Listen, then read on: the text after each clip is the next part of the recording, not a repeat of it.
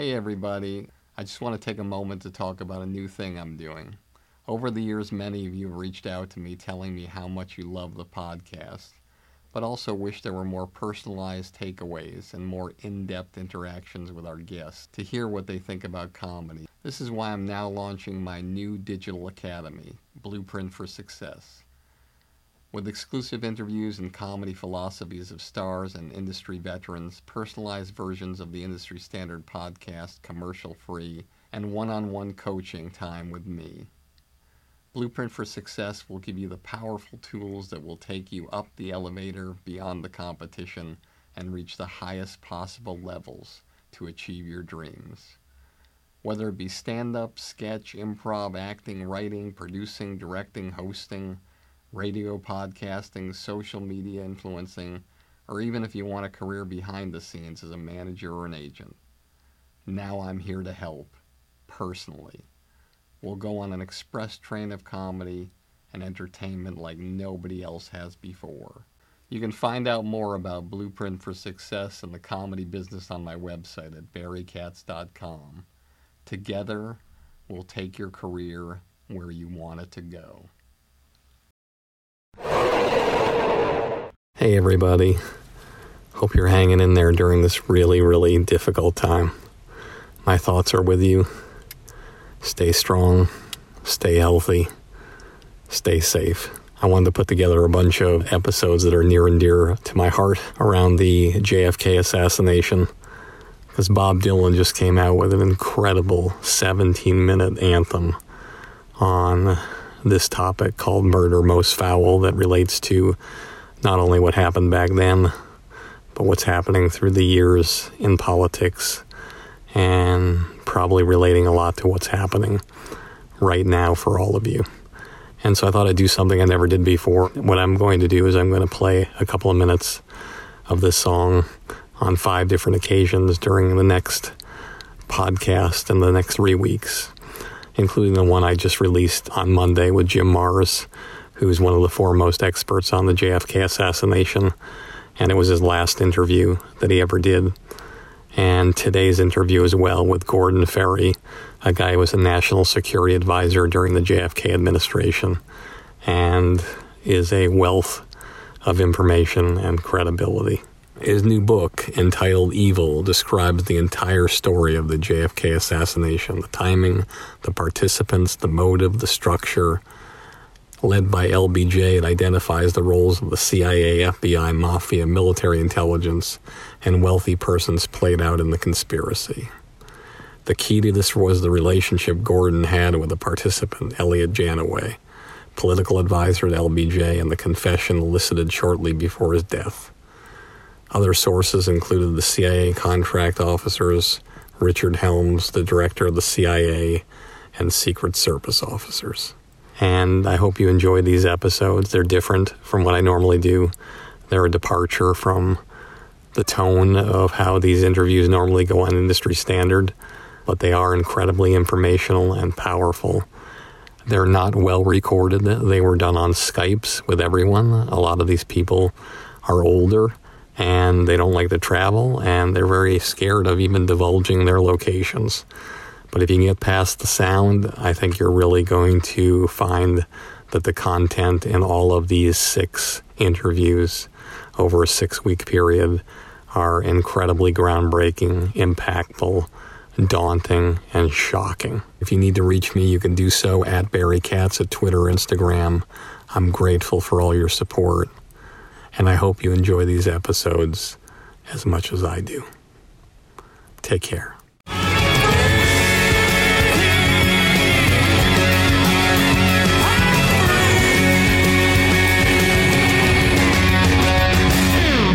Hey everybody, before I get started with this episode with Gordon Ferry, I want to talk to you about an amazing documentary that I worked on a few years back called I Killed JFK, which was unlike anything I ever did in my life. It's centered on a man who'd been in prison for 30 years, who's the only person in history to have admitted to killing Kennedy, and his story is unbelievable. He started as a runner for the mob. He was hired to drive 2 hitmen from that city around Dallas, and he ended up being the guy who calibrated their weapons. And he was there that day with one of his own and took the fatal shot that killed John F. Kennedy on the grassy knoll. His story, the footage, the interviews, never been seen before. You can't find them anywhere else except on this documentary. So go to barrykatz.com to the merch page and buy the documentary with the rare interviews of the 5 greatest historical experts in the world, many of which you'll hear on the next 3 weeks of podcasts.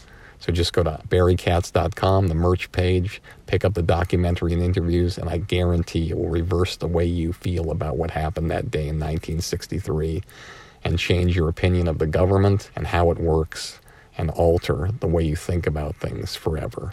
Here we go in 3, 2. This show will have laughter. I got everybody pregnant with Barry Katz and semen. I'm not comfortable with the tone this is taking. If you're undeniable, you will not be denied. If you want to be successful in show business, you get yourself a Jew white manager like Barry Katz. Being a manager is just turning no's into yeses. Creating holy shit moments. Undeniable. You fucking firing me up, Katz. I love this man. Is there anything else I should know? You're on. What? Now? I'm on the air. Barry Katz. Back in the house. House.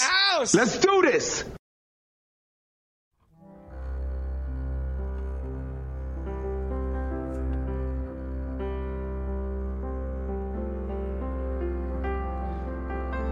Twas a dark day in Dallas, November 63. The day that would live on in infamy. President Kennedy was a riding high. Good day to be living and a good day to die. He led to the slaughter like a sacrificial lamb. You see, wait a minute, boys, you know who I am? Of course we do, we know who you are. Then they blew off his head while he was still in the car. Shot down like a dog in broad daylight. Was a matter of timing, and the timing was right. You got unpaid debts, we've come to collect. We're gonna kill you with hatred without any respect.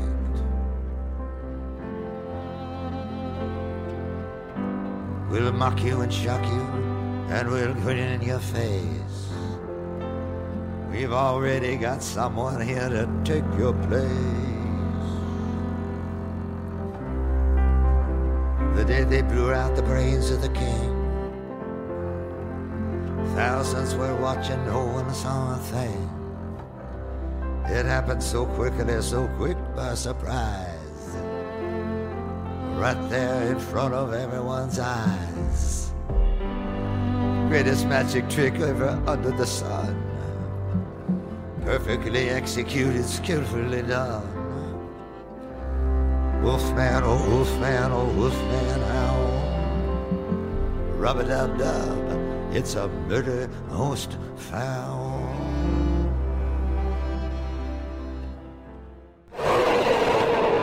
Ladies and gentlemen, it is my pleasure and my honor to introduce to you one of the rarest of the rare, and who's going to really reveal information that is going to blow you away. Please welcome my guest today from his home, Gordon Ferry. Fine, welcome to our home.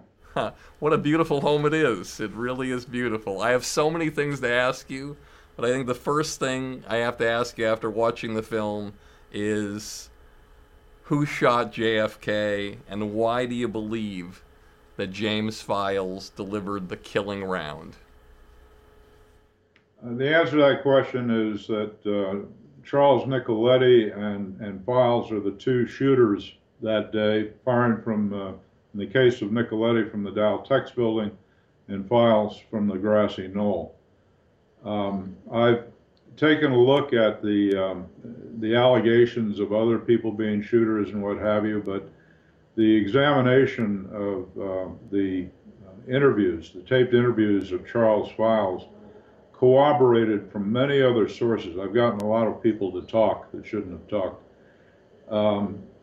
tell me that they are the 2 who did the shooting and why and so forth. My background in part, is, I think, unique to what I've seen in the sense that I've been a sniper. And not only that, but at the time that this occurred was when I was doing that, and when I was let's call it an advanced shooter. But I was doing that for the Marine Corps and for presidential security. Looking at what has occurred and the players by somebody who has been a player makes all the difference in the world. Right after the assassination, when a number of, we call them shooters, talked informally, there was unanimous feeling as to what had happened and what didn't happen because of our expertise. And I think the people who were involved and behind the assassination and the coup d'etat were well aware of that and did what they could to avoid having people like me around to take a look at things. Everybody says that was a well-planned out event. Yet in 51 years, there's not a written memo. There's not a person who was sitting next to a person who had too much to drink at a bar and recorded what they said. There's not any kind of inter-office phone call that might have been recorded. There's nothing in 51 years except a guy in a prison giving a confession 2 different times to video cameras and documentarians, James Files. How is it possible that if all these factions, Cuba, the CIA, possibly LBJ, the Chicago mob, that there's not one piece of written evidence or anything in 51 years, and there's only one guy who's admitting to taking the shot? I find your premise completely faulty. The reason is there have been plenty of people who tried to come forward, many of whom were murdered, many. And the second thing is that the cover-up of all of this was accomplished by the people that actually did it. So anytime, there was something to be avoided or suppressed, they had all the switches to do that.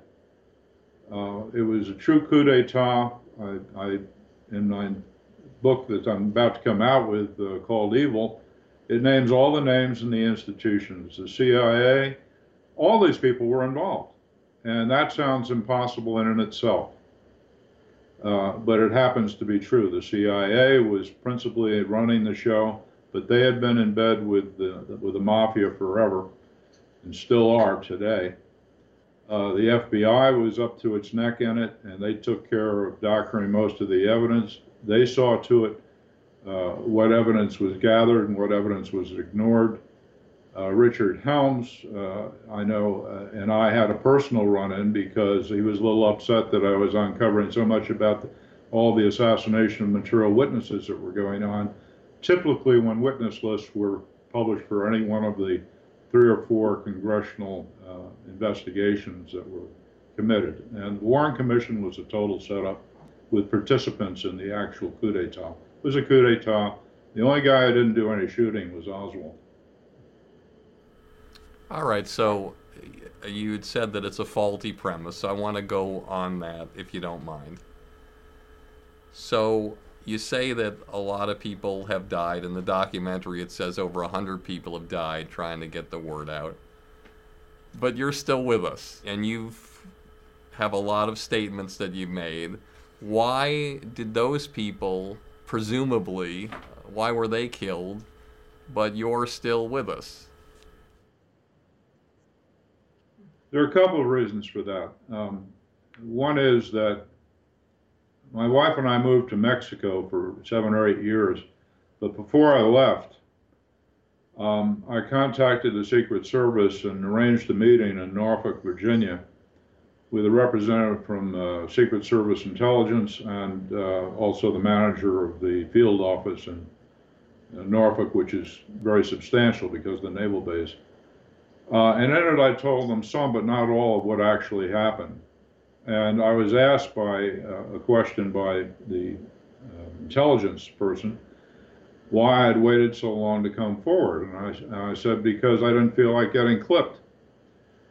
And he laughed. He says, I guess that's a pretty good reason, because he already knew about it. Okay, he knew about it. He knew about everything. And the second reason is because I was doing just all sorts of incredible things with the U.S. government in the Cold War and the war on drugs and terrorism and what have you, and different things that were going on, very uniquely from Wall Street. And I was working with foreign intelligence agencies, and I was very valuable, and I had lots of friends. I had a kidnapping attempt on me in Brazil, and the Mossad saved my life there. So Richard Helms was a little upset with me, and I was under surveillance, and I hosted I was asked to be the only speaker at a luncheon, a private luncheon in Washington with high-level defense people. And Helms came to that meeting, and only had, I think, 5 tables with people seated, and the only place there wasn't a place card was across from me. So Helms came in and he sat down there, and I went through my spiel, and then we all had lunch. And he never stopped having eye contact with me, and he never talked to anybody. And it was, I think, a message was either, to try and intimidate me, which was a waste of time, or the other was that he was trying to figure out if he could get away with clipping me, because what I had been investigating was how many people he was killing. If all these people were involved, and as you know, we all know in our lives, you cover something up, you're the ones who did it. The people who are covering things up are not the people who didn't do it. They're the people who did it. And obviously, who has the power in the U.S. government to cover things up?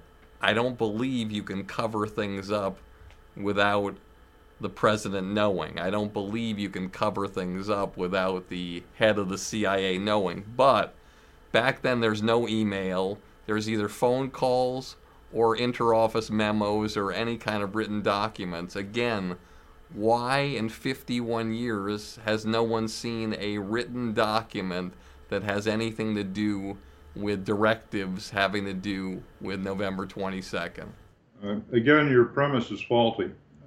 There have been plenty of documents. There have been plenty of people coming forward. And what happens in those instances is there's been over a 55-year period run by the CIA of disinformation. That disinformation has led to what I would call the assassination of a German chap a few months ago, who was uncovering that suppression of the media in Europe by the CIA. And similarly, we have people in the U.S. who have uncovered, and it's on the record, you can find it in the government records, that shows the CIA had complete operations of subduing the media here in the United States, and does to this day. All the investigators who have written wonderful articles, books, and what have you, based on tidbits of information, really, that information is suppressed. Major publishing houses will not publish them, so they have to go to small publishers.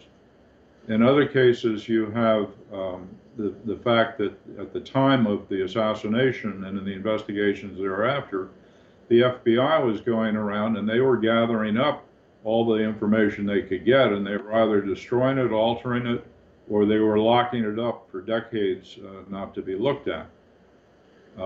Because J. Edgar Hoover was involved in this, and the people who worked with him on the technical side of altering evidence, there were about 5 of them, were all subpoenaed to appear before Congress, and they were all murdered within 2 weeks.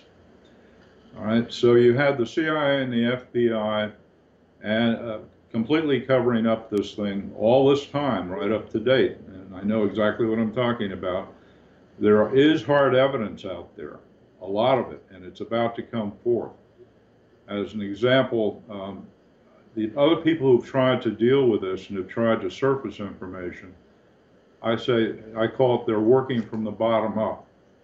I had the luxury of getting somebody at the top talk to me before he died and give me the top-down road that I took in order to develop the information on all of this.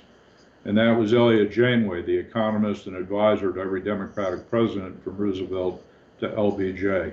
and he was well aware of what was going on and part of it. Elliot Janeway was probably the best informed man I've ever met in my life.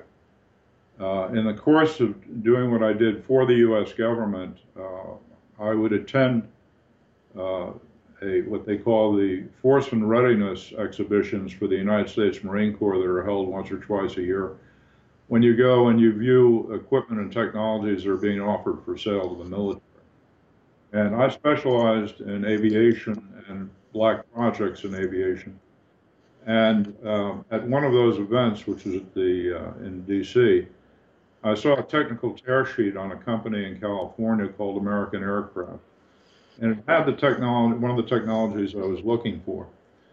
So I approached that company and its president, Bill Moody, and got involved along with the Vice Admiral, former head of U.S. Naval Aviation, who was interested in it as well. And they arranged for me to meet their chief advisor and investor, one of their investors, and that happened to be Elliot Janeway. So that's how I met him at my club in New York. And from there, he and I developed a close rapport because he had a weekly national radio show as well as a syndicated column all over the world on finance and politics. And I would contribute to him on international finance matters in that. And we became very close. And just before he died, when I finally got him to talk about what went on with LBJ, he's a very well-known advisor to LBJ along with Bobby Baker. At that time, he talked to me about what happened, but he stopped. He couldn't go on any further. And then it was only a few months later, 2 or 3 months later, he died. Okay? And I had promised him I would never talk about anything he told me as long as he was alive. And he never talked to anybody else. So he's the only one that I know at the top in the conspiracy talked. It wasn't that he was a conspirator. It was that he couldn't stay away from the drama of it all and his being enmeshed in that. And I can supplement that, I do in my book, with information from his family and from others as to what type of man he was. So that was a situation where I have documentary evidence, or documentary evidence is at hand, which is that in the summer of 1963, approximately 3 months before the assassination, Elliot went to money managers, and that's documented because people were frightened to death when he'd go see them, talking about how great it would be if something happened to Kennedy and Lyndon Johnson would become president, and we'll all be a lot better off if that happens. The documentation exists and has been substantiated on that. So there is documentary evidence, there are witnesses. Many came forth and got killed for their trouble. Others were hit by the disinformation program that the CIA has been running all this time, which ridicules people who come forward as conspiracy freaks and what have you. And this has been fake news. It's been pure disinformation of a classic type. And it's, frankly, it's the swamp that Mr. Trump is involved with now. Draining the swamp means exposing these institutions for the criminality of what they've been involved in. And trust me, it'll happen this year. Hey everybody, I hope you're enjoying this episode as much as I am. If you made it this far and you haven't fallen asleep yet, then you must be the type of person who's serious about having a career in the comedy business. That's why I'm offering you my Blueprint for Success, a one-of-a-kind all-access pass into my knowledge and experience after over 40 years of working with the best of the best in this crazy entertainment industry. I'll tell you all the stories, all the philosophies, give you all the great special guests, and even give you one-on-one private consultations to help you expand, enhance, and skyrocket your comedy career. Just go to barrykatz.com and click on Blueprint for Success to learn more about my groundbreaking digital academy that I've created just for you. With it, we can take your career so far that one day, instead of listening to this podcast, you'll be interviewed on it.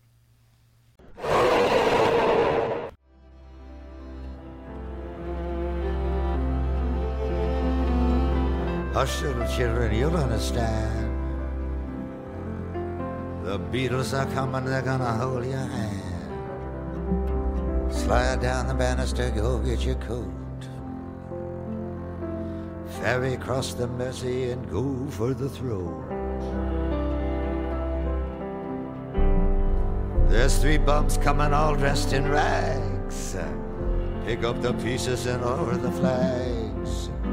I'm going to Woodstock, it's the Aquarian age. Then I'll go over to Altamont and sit near the stage. Put your head out the window, let the good times roll. There's a party going on behind the grassy knoll. Stack up the bricks, pour the cement. Don't say Dallas don't love you, Mr. President. Put your foot in the tank and step on the gas. Try to make it to the triple underpass. Blackface singer, white-faced clown. Better not show your faces after the sun goes down. I'm in the red light district like a cop on the beat. Living in a nightmare on Elm Street. When you're down on New Bellum, put your money in your shoe. Don't ask what your country can do for you. Cash on the bellhead, money to burn. Dealey Plaza, make a left-hand turn. I'm going down to the crossroads, gonna flag a ride. The place where faith, hope, and charity died. Shoot 'em while he runs, boy. Shoot 'em while you can. See if you can shoot the invisible man. Goodbye, Charlie. Goodbye, Uncle Sam. Frankly, Miss Scarlett, I don't give a damn. What is the truth? Where did it go? Ask Oswald and Ruby, they ought to know. Shut your mouth, say it when I slow down. Business is business, and it's a murder most found.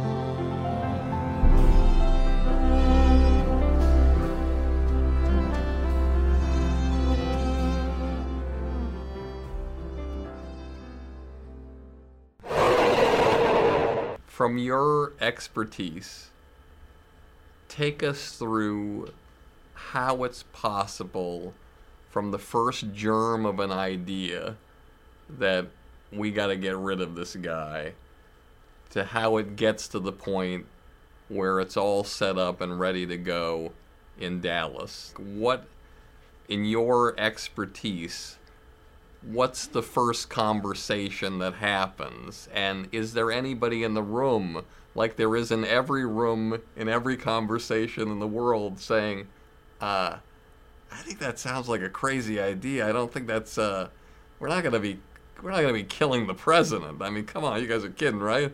Is there somebody who's fighting it internally? And where do the first germs of the idea come from as it gets planned, and how long do you think it is in the making? I can tell you exactly when the planning began, in some detail. The planning really started with the Democratic Convention when Kennedy was going to run for the first time for the presidency in California. And it starts with the Kennedy family. Joseph P. Kennedy wanted to have his eldest son, Joe, run for president after the war, but unfortunately, Joe was a very brave man, died in combat towards the end of the war, and therefore Jack inherited the mantle of his father's ambition. Joseph P. Kennedy knew that to have a Roman Catholic president, now bear in mind I come from that period, so I'm like a time capsule. I remember how people felt about a Catholic becoming president and the Pope running the country. That may jar a few memory cells for you.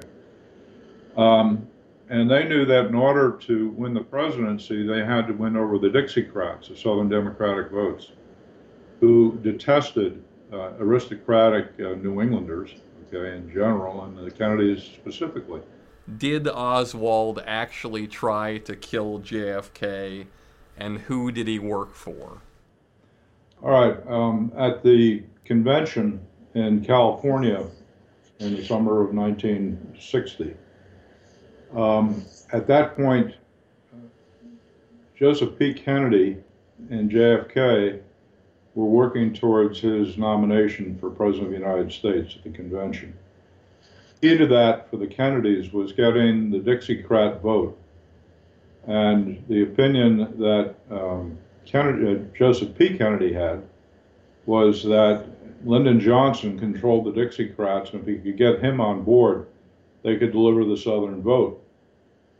His son, John Fitzgerald Kennedy, and his people that were around him didn't like any thought about LBJ, and he went after Stuart Symington. And his father apparently ignored him, just went ahead. And he had a meeting and a negotiation for 3 days, Joseph P. Kennedy did, in California, which resulted in an offer being made to LBJ and his closest advisors, which at that meeting included Bobby Baker, and Elliott Janeway was present. And it was an offer of a $4 million bribe from Joseph P. Kennedy, matched by another $4 million from LBJ's business partners for a total of $8 million. And that was going to be rejected. However, LBJ was facing a number of indictments that were under preparation, I think 9 at the Department of Justice, for very serious federal crimes, including murder. And he needed to make all that go away. So Bobby Baker reminded him, and then reminded others there who were dead set against this, that Lyndon would only be a heartbeat away from the presidency if he were vice president. When the word got to Jack Kennedy, which was a fait accompli, that LBJ would be his running mate, he had already closed the deal with Stuart Symington, so there was quite a ruckus. And of course, he wasn't about to tell anybody that Daddy told me I had to. So at the end of the convention, LBJ and 2 people I won't name now but are in my book retired as soon as they got back to Dallas and started planning the assassination of Kennedy at that early date. What happened was that over the course of his first term in office, which is when I was there with him, he did a number of other things that alienated all the key groups that constitute part of what we call today the shadow government, or the what have you. And as a result of that, and that included J. Edgar Hoover, who was going to be forcibly retired. It included the CIA, which was going to be broken up and replaced. And there is an order in existence from JFK to Secretary McNamara, the Secretary of Defense, to break it up into, quote, 1,000 pieces, unquote. Also, Lyndon was going to be kicked off the ticket for the second term, and he was still facing those charges that Bobby had pursued.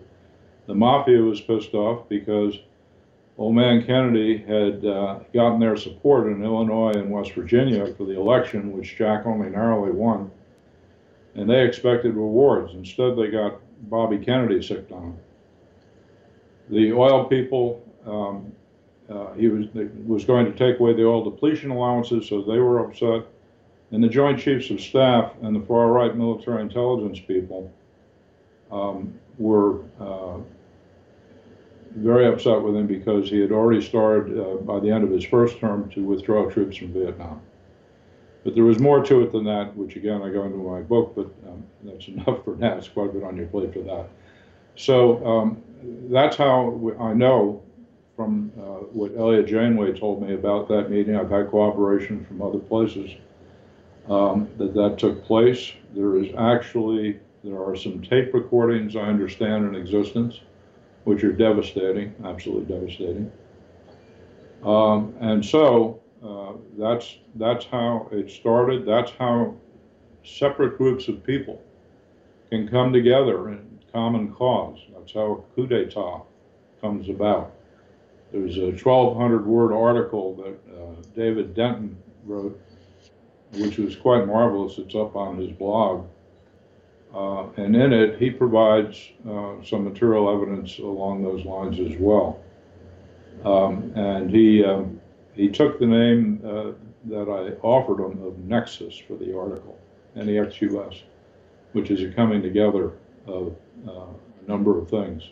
Do you mind just taking another minute, letting our audience know how many days before does it really escalate in terms of the back and forth of information and directives for every single person? Because obviously Lee Harvey Oswald has a role. There's some role that he's been told to do. Now the American people, a lot of them feel like his role was to shoot the president. A lot of people who are experts in the field say his role was to plant the gun at the depository with the shells and meet somebody in the movie theater to take him to another place or to go someplace else. The mobsters that were purportedly involved, somebody has to tell them and give them a directive of what's going to happen. So when does this escalate to where it's a go? Because there are reports that have said that the morning of the assassination that the CIA called off the assassination,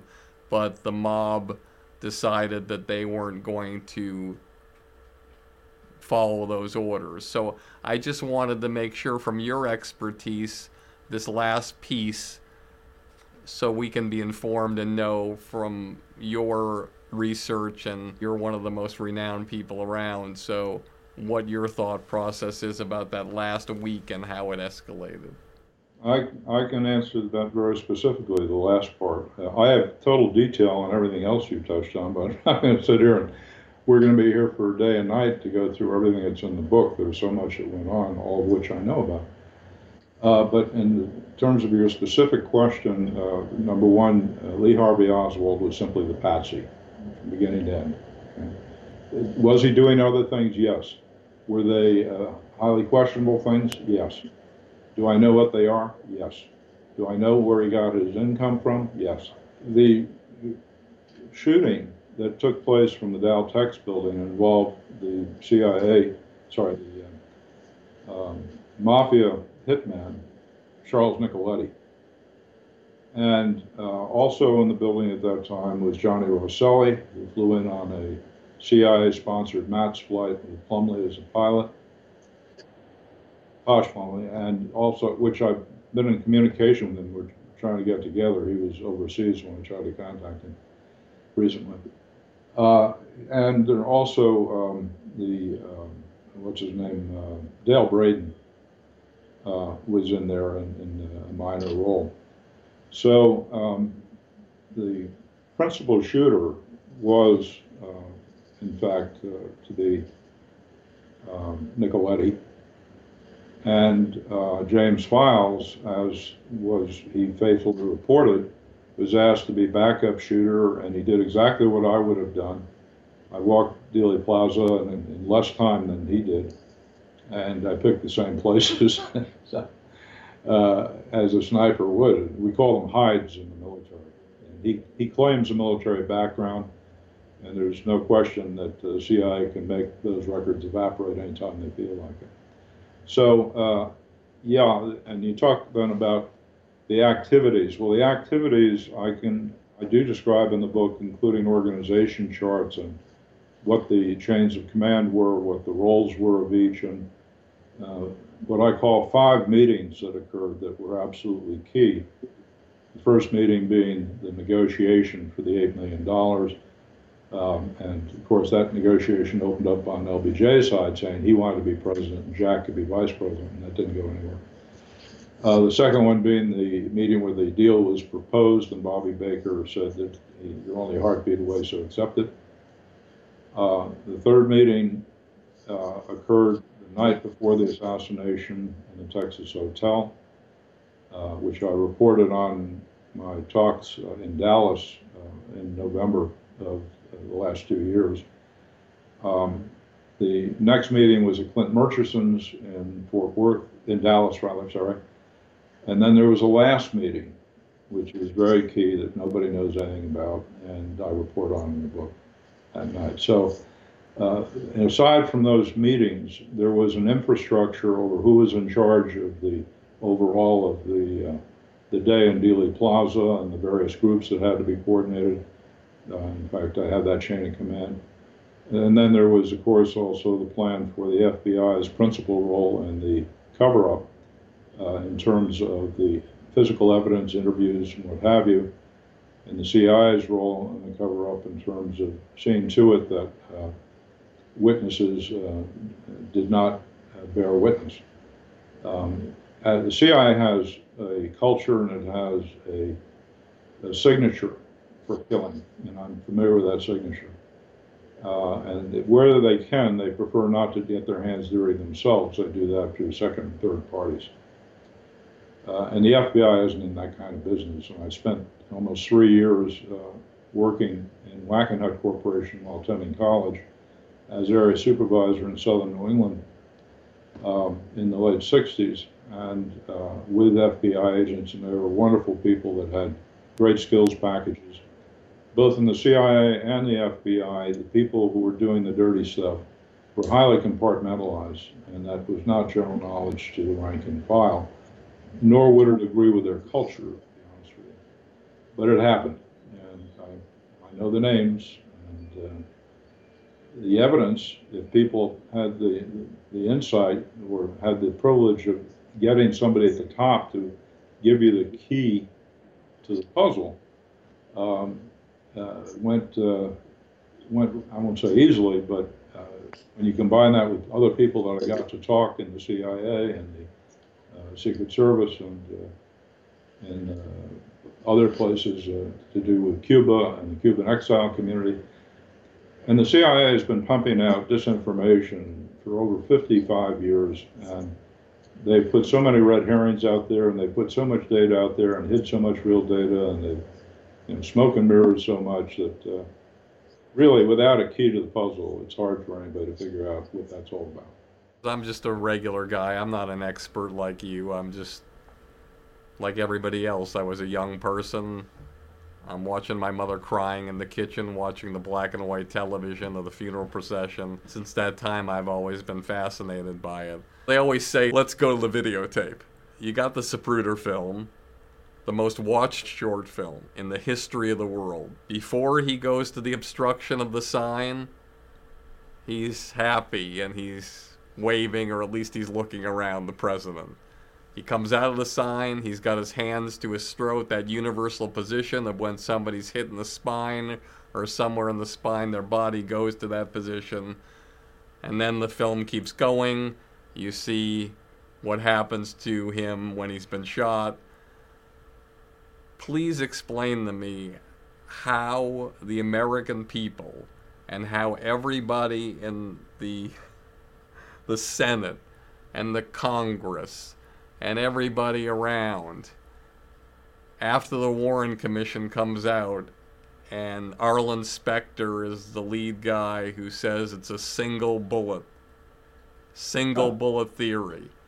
Will you explain to me as an expert how it's possible to sell that to the American people and the Senate and the Congress and everybody in the world when the videotape clearly shows that it wasn't a single bullet?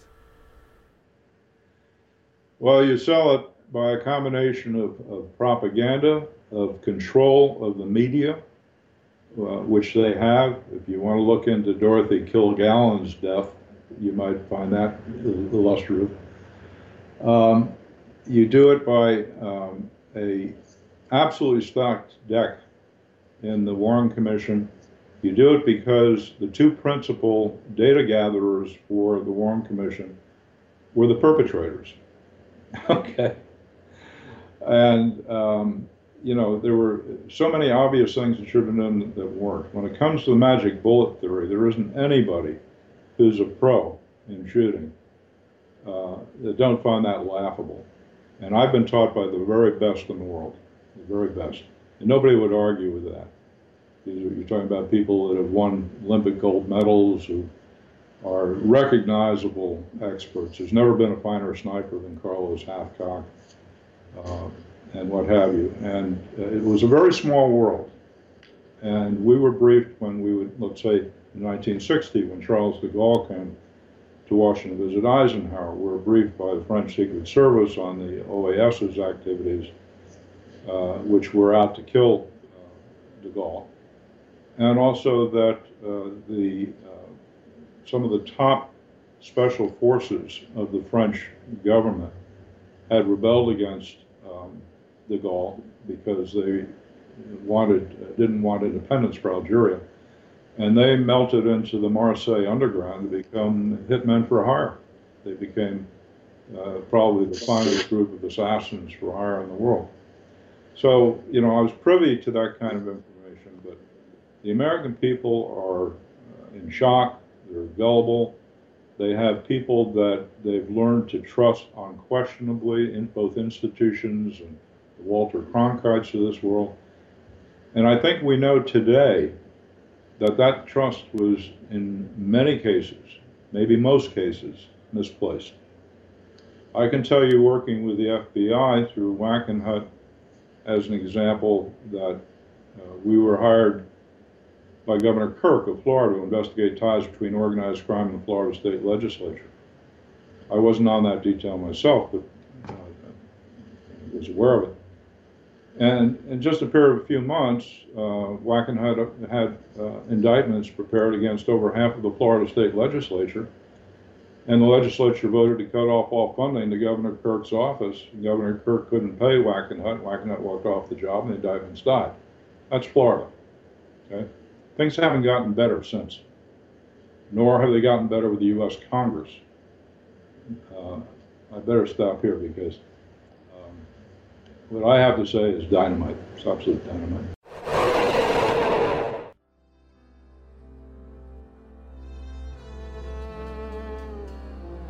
Tommy, can you hear me? I'm the ancient queen. I'm riding in a long black Lincoln limousine, riding in the back seat next to my wife, heading straight on into the afterlife. I'm leaning to the left and I got my head in her lap. Oh Lord, I've been led into some kind of a trap.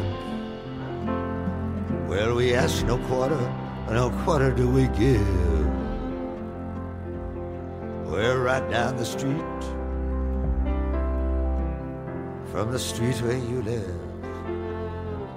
They mutilated his body and they took out his brain. What more could they do? They piled on the pain. But his soul was not there where it was supposed to be at. For the last 50 years, they've been searching for that. Freedom, oh freedom, freedom over me. I hate to tell you, mister, but only dead men are free. Send me some love and tell me no lie.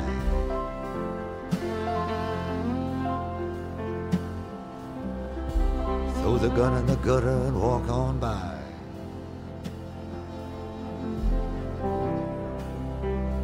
Wake up, little Susie, let's go for a drive. Cross the Trinity River, let's keep hope alive. Turn the radio on, don't touch the dials. Parkland Hospital, only 6 more miles. You got me dizzy, Miss Lizzie, you fill me with lead. That magic bullet of yours has gone to my head. I'm just a patsy like Patsy Cline. Never shot anyone from in front or behind.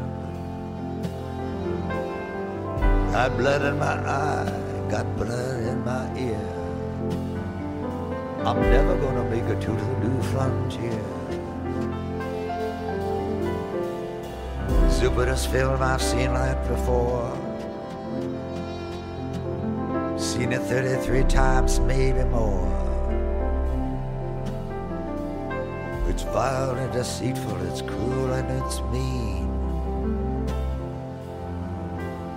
Ugliest thing that you ever have seen. They killed him once and they killed him twice. Killed him like a human sacrifice.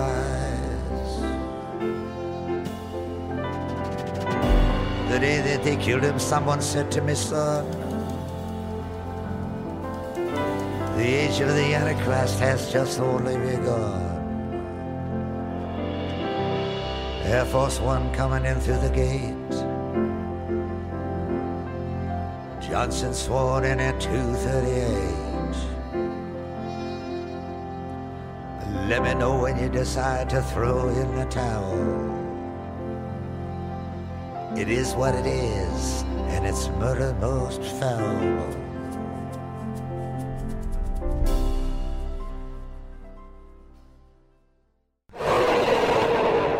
But you mentioned something interesting before. You mentioned that you also had training as a sniper. You mentioned that the government had access to the greatest assassin snipers in the world that were trained all over. So why is a guy who is a runner for the mob, who's calibrating the weapons, asked to be backup on the grassy knoll, and you believe took the fatal shot in an elaborate plot to kill the president, and a guy who isn't even a trained assassin at the time, he's 23 or something, is the guy who takes the fatal shot? Does that sound like a foolproof plan? I can answer that with making a separate but highly related point. I know LBJ was in overall charge of all of this for the reasons I've stated. And he was the only one who had the power to deal with the cover-up and all of these other problems that each of these groups had. And he would, because he was very close to those organizations. And that's an understatement, okay? But he had his own hitman, Mac Wallace. And Mac Wallace wasn't a guy that any of these other groups would trust with their futures. Now, I think you can see that, right? Well, nobody would trust, certainly, Oswald either. And in terms of files, there are at least 3 people who've done excellent interviews with files. And I've talked to 2 of them, and they say basically they were convinced by files, but their doubt is there because he seems so young. Well, let me tell you, at the time of the shooting, Files, me, the greatest sniper we ever produced, Hathcock, okay, we're all almost an identical age with a lot of experience. And Files, I wrote him a letter in, it was the Denville prison last spring, asking to be put on his visitors list. And I listed a number of questions, shooter to shooter, that I would like him to respond to. And those questions were what you might suspect. I was very familiar with, but I can't talk about parts of the secret war in Laos. that occurred at that time, that he claims to go there. And I can tell you, what I can tell you, is that both the Mafia and the CIA were well involved in the Golden Triangle at that point in the narcotics business. Okay? So he goes into the middle of that, and he comes out to go back to Chicago and form a relationship with Nicoletti and become a hitter. But he still, to some degree, represents the CIA as well as the mob. So I wanted to know who he hooked up with and where he got his training. I still do want to know that. However, I can explain one thing about Files that nobody knows, and I think that you'll find it very interesting. When I joined the Marine Corps, there were a lot of orphans that joined. And I was sitting one evening, we had our own little bar where we lived, and in that bar, two senior NCOs, one of whom is in Time magazine in a photograph with me with the Kennedys and President Kekkonen of Finland and his wife, who's was a veteran ultimately of 3 wars, World War II, Korea, and Vietnam. At that time, he was a veteran of 2. And they were laughing. They were laughing about how young Marines come in who've not had fathers or had, that kind of problem. And they latch on to sergeants as their surrogate fathers without realizing it. And it's so common that it's humorous to them, although they reciprocate. So you get this bond between people like that. Well, Files, I have a question for him about his childhood. I haven't heard any comments about his parents or anything. But he certainly, I recognize his bonding with Nicoletti, who is double his age, more than double his age. And why he felt so strongly, even today, about getting even for the assassination of Nicoletti by the CIA, directly or indirectly, I'm sure, along with Giancana and others. I can also recognize that Files says that he doesn't have any regrets today about the Kennedy assassination. The reason that he quotes is the Bay of Pigs. Well, I was fully involved and subject to all of the secrecy agreements, so I can't talk about it, all the Cuban operations. And I can tell you, and I've said this publicly and without hesitation, but I can't explain it to other people, that if Kennedy had landed in either operation, he'd be at risk of being killed by his own men. And that's a feeling that Nicoletti referenced but didn't explain. But I know what that feeling was. I was very confused myself. Protecting Eisenhower, and what wonderful people the Eisenhowers were. Any transition from one chief executive officer to another is difficult. But to go from 2 wonderful people like that into someone who is, he and Jackie, somewhat plastic, and what have you, is not easy. But when you're aware of what's going on in those 2 operations, on the one hand, I had some very strong feelings against Jack. On the other hand, I have even stronger feelings that I'm determined, if I ever can, to bring down his killers, and that I'm doing here. So I would, on the other hand, I would watch a speech that Jack Kennedy would give in his oratory, and I would be just as emotionally swayed as everybody else and think, well, what a wonderful guy, what wonderful concepts, So it's confusing to me, because I was one of those people too. My father would be hospitalized for 3 years at a time, and I latched on to one of the 2 sergeants who was talking. I changed my habits immediately as soon as I became aware. And I immediately identified with and understood exactly where Files was coming from, how he felt about Nicoletti, how Nicoletti felt about him, because there is no institutional loyalty in the CIA, the FBI, the Marine Corps, or anything else per se.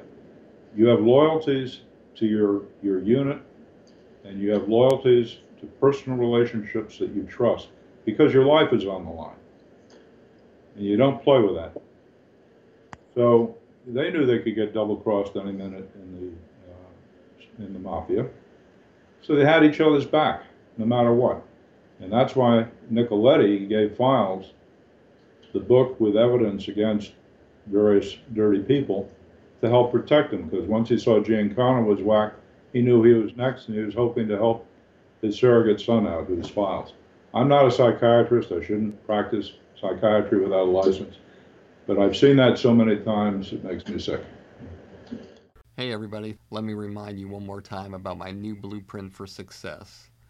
It's a project I've spent months and months working on just to help you jumpstart your comedy career and beat the competition. Whether you want to do stand-up, sketch, improv, acting, writing, producing, directing, radio, social media influencing, or even if you want a career behind the scenes as a manager or agent, Blueprint for Success will give you all the tools you need to take your career to the highest levels. With exclusive interviews, my top 50 commercial-free episodes from industry standard, one-on-one coaching with me, and unprecedented access into my knowledge and experience from over 40 years in this crazy business. I guarantee you that with Blueprint for Success, you'll become the creator you've always dreamed of becoming. No one's asking me to do this. I want to do it because I want to help you become truly undeniable. So just go to barrykatz.com, click on Blueprint for Success, and start your incredible journey today. I truly can't wait to work with you to help you change the trajectory of your comedy career forever. Obviously, you feel that LBJ and the CIA were involved in this because they covered it up, and you don't cover something up that you don't start. But certainly, in the best laid plans, the greatest high-profile murder in history, that there's all these groups that are involved in planning. Certainly, you're not hoping that the 23-year-old driver who's calibrating the weapons is the guy who you're counting on to carry out the mission. So what's your philosophy on that? I don't agree with that premise either. At 17, I would kill you in a heartbeat and not think twice about it. But if you were the president of the United States, would you want the guy who has tons of experience carrying out your job, or would you want the guy who's the runner that week for the mob? Let me tell you what my feeling is about that. I think it was the biggest mess I've ever seen in my life. I think it couldn't have been run in a more sloppy or public way. I think the amount of professionalism involved was almost nothing. And the reason was the same reason that the Russians during the Cold War built very powerful fighters. Because they built the biggest engines, and you couldn't overhaul them. So once they needed an overhaul, you had to throw them away and get other ones. They relied on sheer power. Well, here, they held all the power. They held the CIA, they held the FBI, they held the Department of Justice, they held the law, they held Texas, they held the presidency, they held the Warren Commission. That's a big engine. And they can be as sloppy as they like because they also controlled a lot of the media. Now they control almost all of it. And that meant that they just bulldozed their way through. But do I admire the professionalism? No. When it comes to the shooting, you've got Mac Wallace running around in a very boastful way talking about having 54 shooters on people involved in the killing under him and all this sort of thing. I don't think he had anybody under him for those purposes. I think I know where that comes from, and I explain it in my book. So you certainly wouldn't trust LBJ's hitman if you're the CIA or FBI. But the people that were used are people that are reliable. People like Lonsdale, people like David Atlee Phillips, okay? People like the 5 senior technicians in the FBI who doctored evidence. There was a lot there that you could rely on, but there was so much loose talk. The day of the assassination was like a damn carnival. People came not only from out of town, but from out of the country to watch it. There were so many people in the know. All right? It's something, the less you knew about, the better, and you've heard Files say, look, the less you know about these things, the better. Is he right? Is he right? This was a farce. It was a social event in Texas life.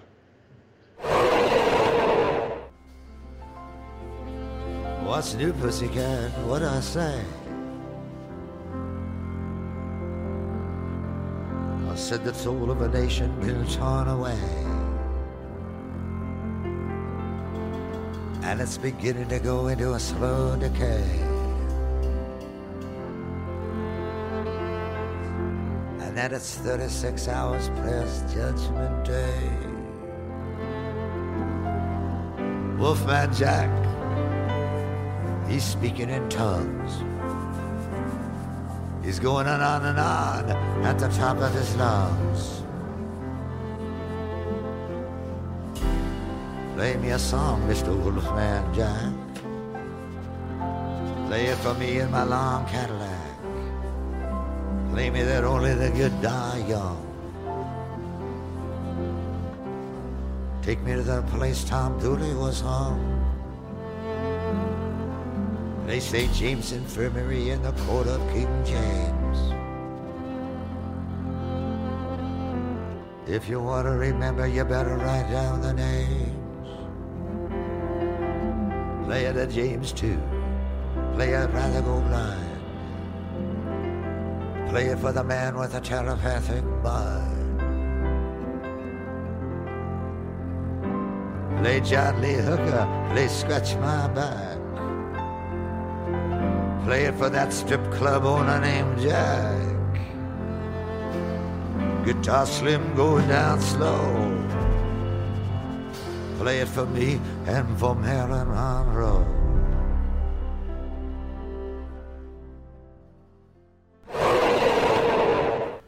Is there a path to closure for the Kennedy family and the American people and the world with the release of these new documents? And if there is, how do you see it shaking out? There is a path, and it's a path that we have no option but to take. A little over a year ago, when Larry Sabato at the University of Virginia was going from hardcover to softcover on his book on the assassination, I spent 3 months with his chief of staff, a little bit with him, going over the book and commenting on timelines and whatever. But his basic conclusion, was not good. But he wanted to know, what did I think Kennedy's legacy was? And I had to think about that and get back to him on it. And when I did, for the first time, I got the answer myself. The legacy, because he had no real legacy in the first term in office. And I had harsh feelings about him. But when I got through that process, I developed respect for him. And now I do think he could have been a great president had he lived for another term. Because he had set in motion basic changes to rectify, which in part he found and understood. To a great extent, he didn't realize how large an adversary he was taking on. He was breaking rice bowls all over the place, more than he knew. So his legacy was that he had started to withdraw troops from Vietnam. He had recognized the need to break up the CIA and form a new intelligence agency. He recognized the need to forcibly retire J. Edgar Hoover and ignore blackmail. He recognized the need to have détente and to deal with a totally out of control Joint Chiefs of Staff who were recommending a first strike on the Soviet Union and false flag strikes on 2 U.S. cities, which he tape recorded. And when he listened to tape recorders without the knowledge of his own staff, he found that after he had left, and these were the recommendations they were making to him, they went on to talk about the necessity of eliminating him. People understand how corrupt everything has become in order to fix it. And we have a man in office right now who is the person who, when he says drain the swamp, that's exactly what he means. Which is why I have spent some very intense time with both the FBI and the Secret Service a year ago, convincing them of the absolute need to protect them, knowing both to some degree were dirty. And that I gave them a list of the people who absolutely, with raw intelligence that was current, that absolutely had to have him dead rather than be president of the United States, because the assassination of Kennedy isn't the main event.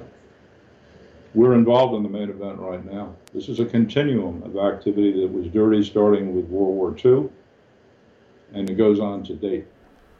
Tell our audience the greatest holy shit moment story that you have in your arsenal.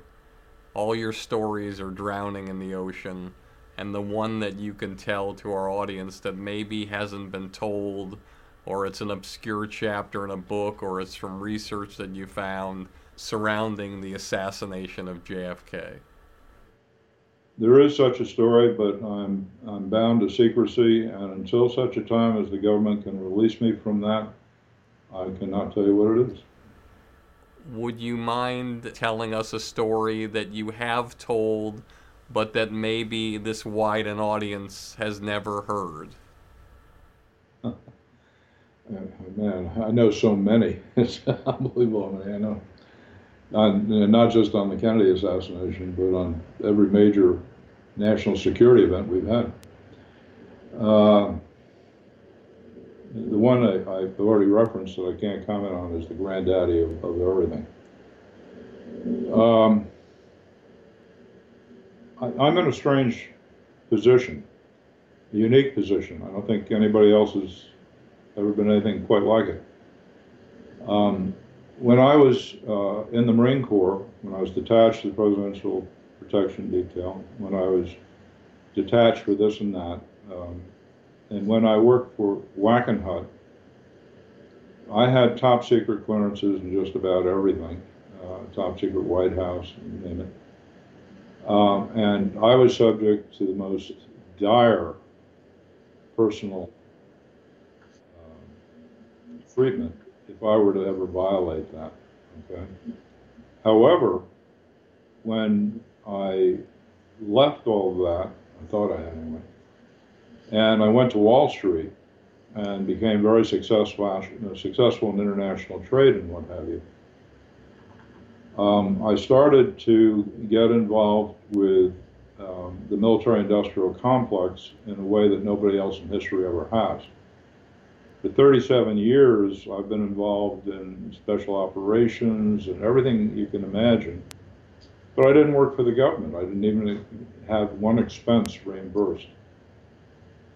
And on 911, as an example, I was working directly with the director of the Defense Intelligence Agency staff and him. And after a number of meetings, some of which were held in my own penthouse in Pentagon City, in a break, I said to an aide, "How's it I don't have any more polygraphs? I'm not involved, you know." "Oh, no, you're way past that. You don't have any more." So the question is, am I subject to any security agreements on all the things I've done since, which have a wealth of fascinating stuff? And I don't mean just to titillate anybody, but very important stuff. I don't know if I'm subject to any penalties because I was not an employee of any of these agencies, and I was loaned out to foreign governments and their intelligence agencies, and they told me all sorts of secrets. Nobody's ever debriefed me or tried to on the United States side. Nobody's ever debriefed me on what I know on the U.S. side and the foreign ones. And I have a network of friends all over the world, including in intelligence agencies, because I'm a fair broker and I'm an honest man. And that has made my career, because I can do transactions nobody else can even dream of doing it. And I've been asked by the U.S. government on more than one occasion to represent the U.S. government abroad on sensitive issues, and yet I hold no clearance. Or they tell me I have any kind of clearance there is, I mean, and they talk openly. So I don't know. I don't know what my legal status is. So based on what I'm seeing from this documentary and around this whole thing that we're talking about and the new administration coming in, how much trouble are we in as Americans, and how much trouble are we in the world? In Dallas last November, 22nd, a very good speaker stood up with an audience. It was 3/4 people who've been investigating and researching all this stuff very professionally for the last almost 50 years. And before he started, he says, how many people here believe that this is about right and wrong? And without hesitation, 3/4 of the audience stood up without any conversation or anything. So the trouble we're in is almost biblical, that things have gotten so bad that we're at the tipping point. And if the wrong decisions are made this year, anything can happen. And I mean anything, including thermonuclear war, which I know a lot about.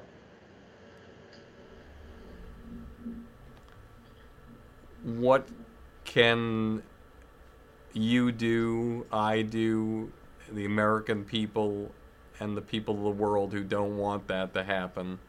What can they do to change that, knowing that 62 million people pressed a lever to make America great again? I have the answer for that.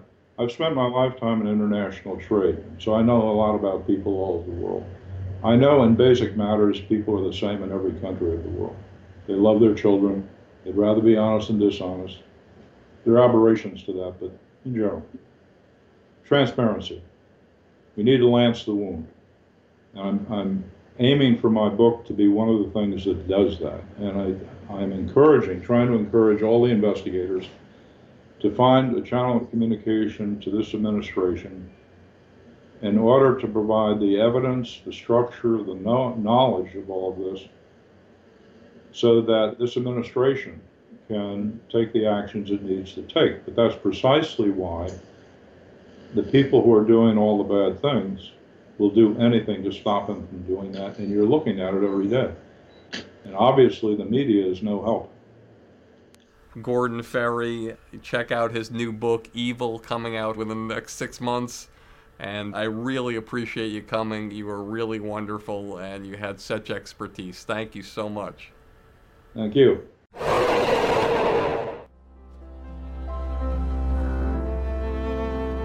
Play, please don't let me be misunderstood. Play it for the first lady, she ain't feeling too good. Play Don Henley, play Glenn Fry. Take it to the limit and let it go by. Play it for Kyle Wilson too. Looking far, far way down Gower Avenue. Play tragedy, play Twilight Time. Take me back to Tulsa to the scene of the crime. Play another one and another one bites the dust. Play the old rugged cross and in God we trust. Ride the pink horse down that long lonesome road. Stand there and wait for us to explode. Play Mystery Train for Mr. Mystery, the man who fell down dead like a rootless tree. Play it for the reverend, play it for the pastor, play it for the dog that got no master. Play Oscar Peterson, play Stan Getz, play Blue Sky, play Dickie Betts. Play Art Pepper, Thelonious Monk, Charlie Parker, and all that junk. All that junk and all of that jazz. Play something for the Birdman of Alcatraz. Play Buster Keaton, play Harold Lloyd, play Bugsy Siegel, play Pretty Boy Floyd. Play the numbers, play the odds. Play Cry Me a River for the Lord of the Gods. Play number 9, play number 6. playing for Lindsay and Stevie Nicks. Play Nat King Cole, play Nature Boy. Lay down in the boondocks for Terry Malloy. Play It Happened One Night and One Night of Sin. There's 12 million souls that are listening in. Play Merchant of Venice, play Merchants of Death. Play Stella by Starlight for Lady Macbeth. Don't worry, Mr. President. Help's on the way. Your brothers are coming.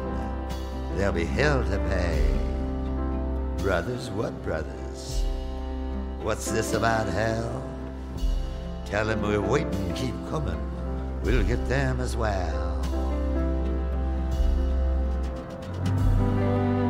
Love Field is where his plane touched down, but it never did get back up off the ground. It was a hard act to follow, second to none. They killed him on the altar of the rising sun. But they misty for me and that old devil moon. Play Anything Goes and Memphis in June. Play Lonely at the Top and Lonely Are the Brave. Play it for Houdini spinning around his grave.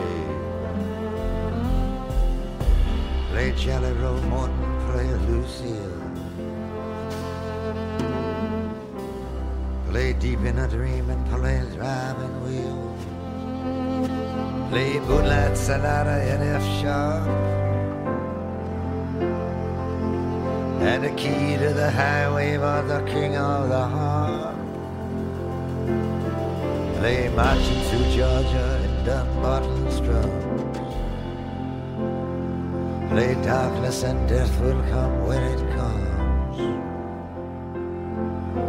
Play Love Me or Leave Me by the Great Bud Powell. Play the Bloodstained Banner, play Murder Most Foul.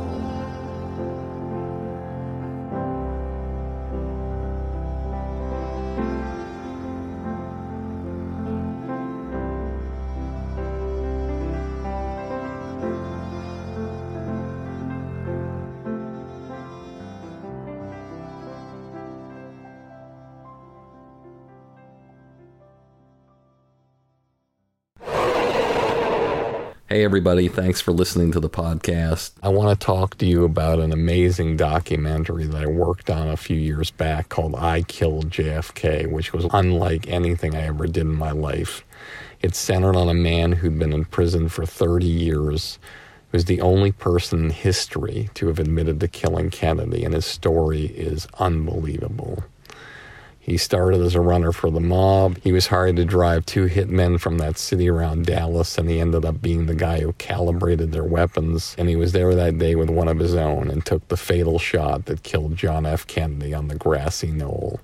His story, the footage, the interviews, never been seen before. You can't find them anywhere else except on this documentary. So go to barrykatz.com to the merch page and buy the documentary with the rare interviews of the 5 greatest historical experts in the world, many of which you'll hear on the next 3 weeks of podcasts.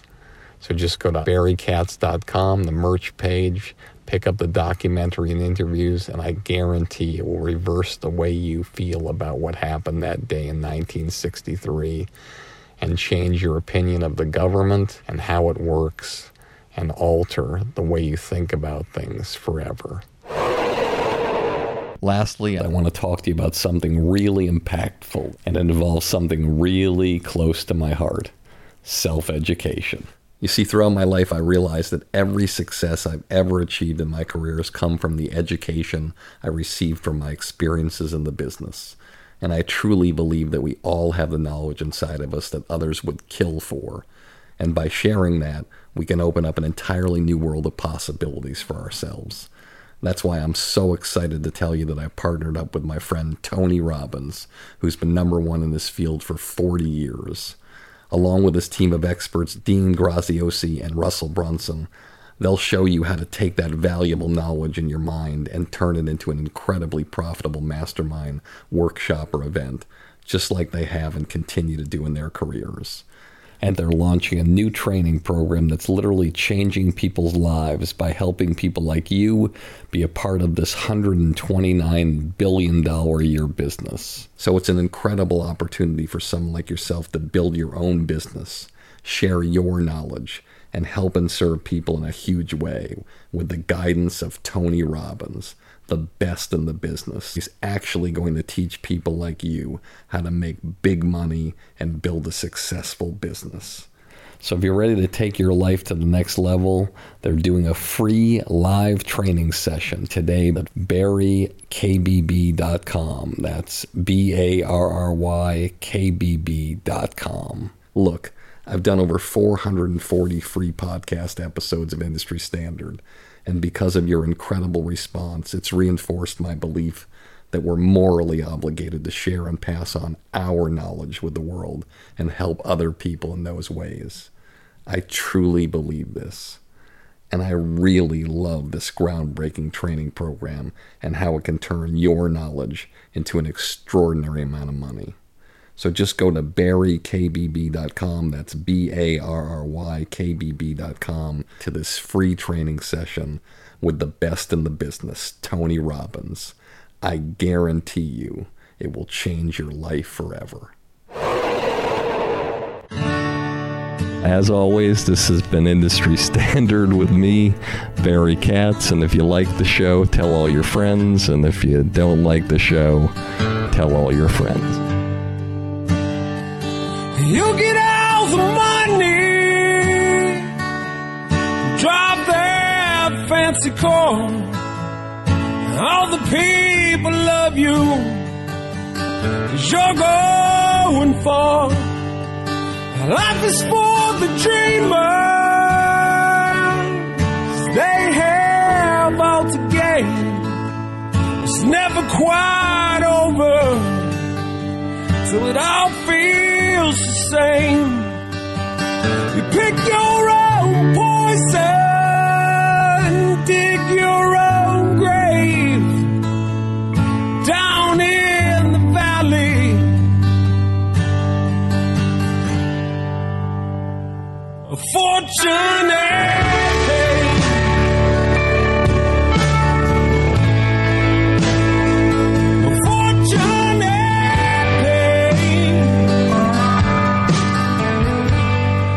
Thank you for listening to Industry Standard with Barry Katz. If you'd like more info on our schedule of new episodes or how to reach Barry through Twitter, Facebook, or email, go to barrykatz.com. Before you leave, please take a moment to subscribe to our podcast, leave a comment, and rate it, even if you think it blows. Thank you for your support, and have a great day.